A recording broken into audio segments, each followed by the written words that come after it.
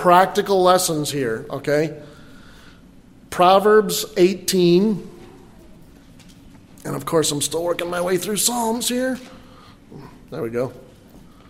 Proverbs chapter 18. We're going to look at 2 verses in Proverbs 18. If you go down to verse 13, Proverbs 18, look at verse 13. He that answereth a matter before he heareth it, it is folly and shame unto him.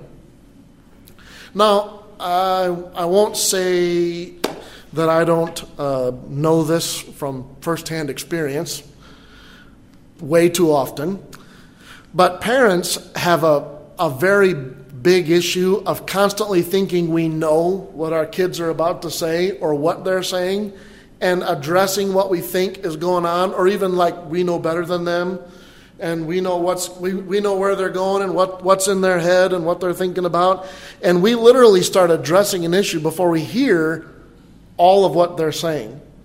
And listen to me careful. And of course, I'm talking to all of us. I hate to be so pointed, but it was our kids that went. So this one's to me too. And I know this for a fact because I have talked over my kids and regretted it when I found out the truth later, is that listening is actually, monologue is not dialogue. Okay? And dialogue is not monologue. Do you understand this? Listening is one literally considered by almost everyone that understands communication. Listening is the first and most important part of any conversation. Not talking, listening. And listening is not just hearing. Okay? Listening is not just hearing. Listening is seeking to understand. That's what this passage is talking about. He that answereth a matter before he heareth it. It's not talking about just hearing, but it's letting our kids vent and talk. And seeking to understand. Do you know what I'm saying? It's not assuming I know. I do that all the time. I know what's going on here. You might not. Shut your mouth and ask good questions and evoke. What we're trying to find is what touched my kid's heart this week? What touched my kid's heart this week? And in my process, trying to dig past the layers that are between us as parents and kids and touch that heart, get that heart to crack open a little bit. And every kid is different. You all know this, right? So with Autumn, I could literally stop at the end of the driveway. I mean, literally at the very end of the driveway, right by the road, put the car in park and tell Autumn, we ain't moving until you start talking. And she'd sit there and go for like 10 seconds and then be, and out it would all come. With Dakota, I had to hit him with a hammer just about to get him to crack open, and that's a whole other realm, and I'm still trying to figure out Katrina, and that's okay. We'll get there. She's trying to figure out me too. So listen. Make it a primary goal to hear. So Lovdonskis, Clarks, kids never want to talk when you're ready for them to talk. But when they're ready to talk, you want them to talk. So if it's, I'm going to bed, or I got something else I think is more important, listen. Stop what you're doing. Listen. What's more important, our kids or making money? What's more important, our kids or having enough sleep tonight? What's more important, our kids or getting a certain job? I'm serious. There are times when we need to pay attention to what's important. And listening is, again, seek to understand. Try to find out what's their heart being said. And I get some of this from a couple professionals, and again, I'll talk to all parents. Shepherding Your Child's Heart is a good book for all parents. I've got it in the office. But if your kid is angry or being withdrawn, it's a high possibility that you've not been listening. It's a high possibility that you've not been listening. You've been responding, you've been hearing, but not digging into the heart of the matter. Okay? And you're going to have to use some patience and love and draw that heart back out. Matter of fact, also in Proverbs talks about the man of wisdom draws out counsel. That verse is gone with me, but if your kid is angry or withdrawn. Now, some kids are just naturally quiet. That doesn't mean withdrawn. I'm talking about when you talk to them, it's Okay, if their response is anger or withdrawing, you probably have maybe built a wall up there you didn't know you built. And you need to spend some time tearing that wall back down and letting them know that they can talk to you. Colossians 3:21 is a pretty straightforward on that, and I think it applies to moms too. But fathers, provoke not your children to anger, lest they be discouraged. Lest they be discouraged. Colossians 3:21. Another verse here in Proverbs, okay, is Proverbs 18:2, which I've kind of already talked about this, but verse 2. A fool hath no delight in what? Understanding. You have to learn to understand. Listen, that kid, you don't always know what they're thinking. You don't always have exactly in your head what they've got in their head. Does that work with any other person in the world? I think we think that because when they're little, it's simple. They got a diaper, they need a diaper change, and I remember looking at the kid and looking at Dana going, what's wrong? Well, I've already changed your diaper, we haven't fed yet, or they need to be burped. And at that age, you get everything. You understand it. But then they actually start developing, like a soul and a conscience and a personality and their self-identity and the person that they become. And that, because they live in your home, does not mean you understand them. I'm just going to say it again. Because they live in your home does not mean you understand them. You have to seek to understand. And only a fool would not seek to understand. So make an attempt. Try. And you know what? The whole deal about people don't change, that's the biggest lie in the world. People can change every day. Okay? So seek to understand. Okay. Number one was listen. Number two is encourage. Encourage. Encourage. Ephesians 4:29 is a great verse out of this. Let no corrupt communication proceed out of your mouth, but that which is good to the use of edifying, that it may minister grace unto the hearers. Your kids don't need all the time, and it's so easy for us. We get frustrated. We get burdened down with things that are important to us. And to us as parents, sometimes we start putting our troubles and their troubles in a balance. And we always see ours as being more important. Did you ever think that your parents' troubles were more important than yours when you were that age? No. I'll tell you, what everybody's experiencing to them is the biggest thing they've ever experienced at the moment. It's a big deal. Don't downplay the things that are important or not important, the things that make them angry or happy. Those things are big and important to them. Don't demean that. It's important to them. Just because you think yours are bigger doesn't mean that they actually are. They feel the weight of theirs the same way you feel the weight of yours. Now, I understand, I'm not talking about responsibility. Responsibility grows, I understand that. But it's not like a few extra hours given to them is going to absolutely kill you tomorrow. They do have things like, coffee, energy drinks. And honestly, after conversations like that, I'm so worked up the next day, my brain is running. But anyways, so don't cut them down. Build up. That's what it says. No corrupt communication. Don't watch what you're saying. Don't corrupt, but edify. Build up. Build up. What can you say in this conversation? So what do kids do? They have something that is big to them. It's huge to them. And you're like, you learned that when I learned that when I was like 2, and you're just now figuring that out? Yeah, that's real helpful. Encourage, build up, don't cut down, build up. How can you build them up? How can you take some of the bricks that were added to their frame at Camp Week and keep adding to that? Make those things stronger. So encourage them. Number 3, okay, and this is to everybody, but I'm just talking to all parents, period. So number 1, listen. Number 2, encourage. Number 3, are y'all ready for this? I don't think you are, because most parents are horrible at this. Confess. What do you mean? If you've blown it, open your mouth to your kids and admit it.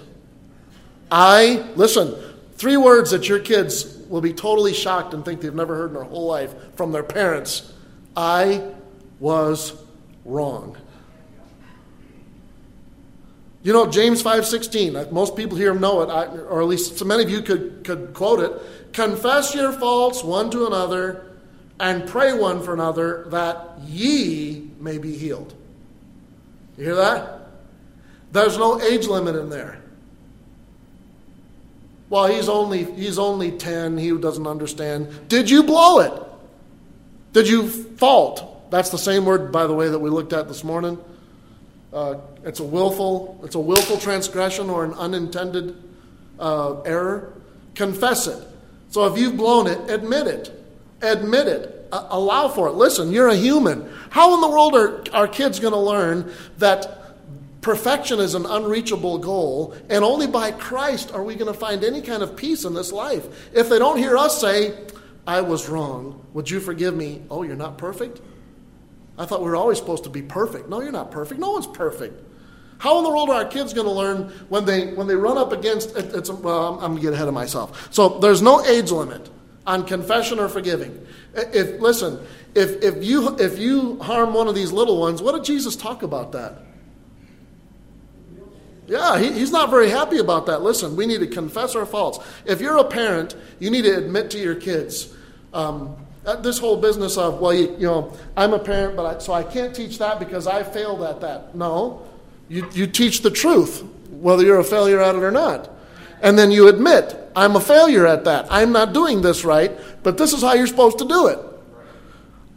I was wrong. Would you forgive me? I'm sorry. There's no age limit, no relationship limit on either one of those verses. Now, here's what this whole thing is. If you're going to listen well, and you're going to take time to encourage well, and I'm giving you just a blast overview here, okay? And you're going to confess properly. This is very important. This is going to take time. It's going to take time. Why do we drive 11 hours to camp? Because it's a good investment. Why do we pay the light bill? Because it's a good investment. Everybody like the AC? Why do we have the pie and cake auction? Which just dawned on me. I really kind of put it together. Thank the Lord for a couple of years of COVID where the money was able to build up in that account. And we were better able to handle this year of camp with all the increasing costs. That just suddenly dawned on me. Thank the Lord for that. But why do we pay for the AC? Why do we spend time coming to church? Why do we do all these things? Why do we have a 401k? Those are investment because what? We're looking for a good ROI. Okay? For those of you who don't know ROI, it's what you want. You want a good return on investment. There's times when I have people come in and they're looking for a charity. They're looking for a help from the church, and often one of the ways that I determine that is there a good ROI here? Is there a good return on my investment? Now, sometimes there's not. Oh well, but listen, are our kids a worthwhile investment? Then that takes time. Well, quality over quantity, baloney. Whoever taught you that quality is better than quantity is a liar. Quantity with quality. Quantity, it's going to take time. Anything worthwhile takes time. Amen. And this is a big investment. Which means what? Don't use shortcuts. Don't use shortcuts. Okay? I'm kind of leaning, I'm straying out of camp here, but at the same time, listen, this is what I'm talking about. If you want to keep your kids rolling on that realm of good camp spirit and good camp attitude, when they blow it, don't use bribes to get good attitudes. That's not what they did at camp. They got punched in the face with Scripture.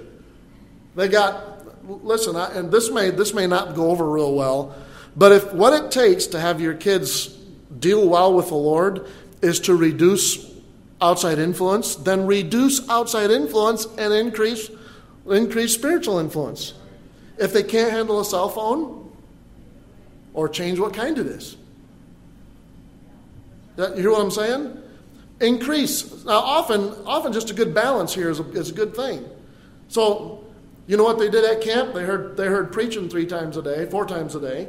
Okay, they went out and had good exercise, and they slept well, and they had decent meals. That's kind of like what most of us need, and don't get enough of. Good activity, exercise. Okay, open up the lungs, good meals, good sleep, and a good walk with the Lord. I tell you, you know what your parents could do? You know what your best thing you parents could do is look at all of your intake of eye and ears and drastically reduce all the fun stuff and drastically increase all the things that are helpful in the things of the Lord.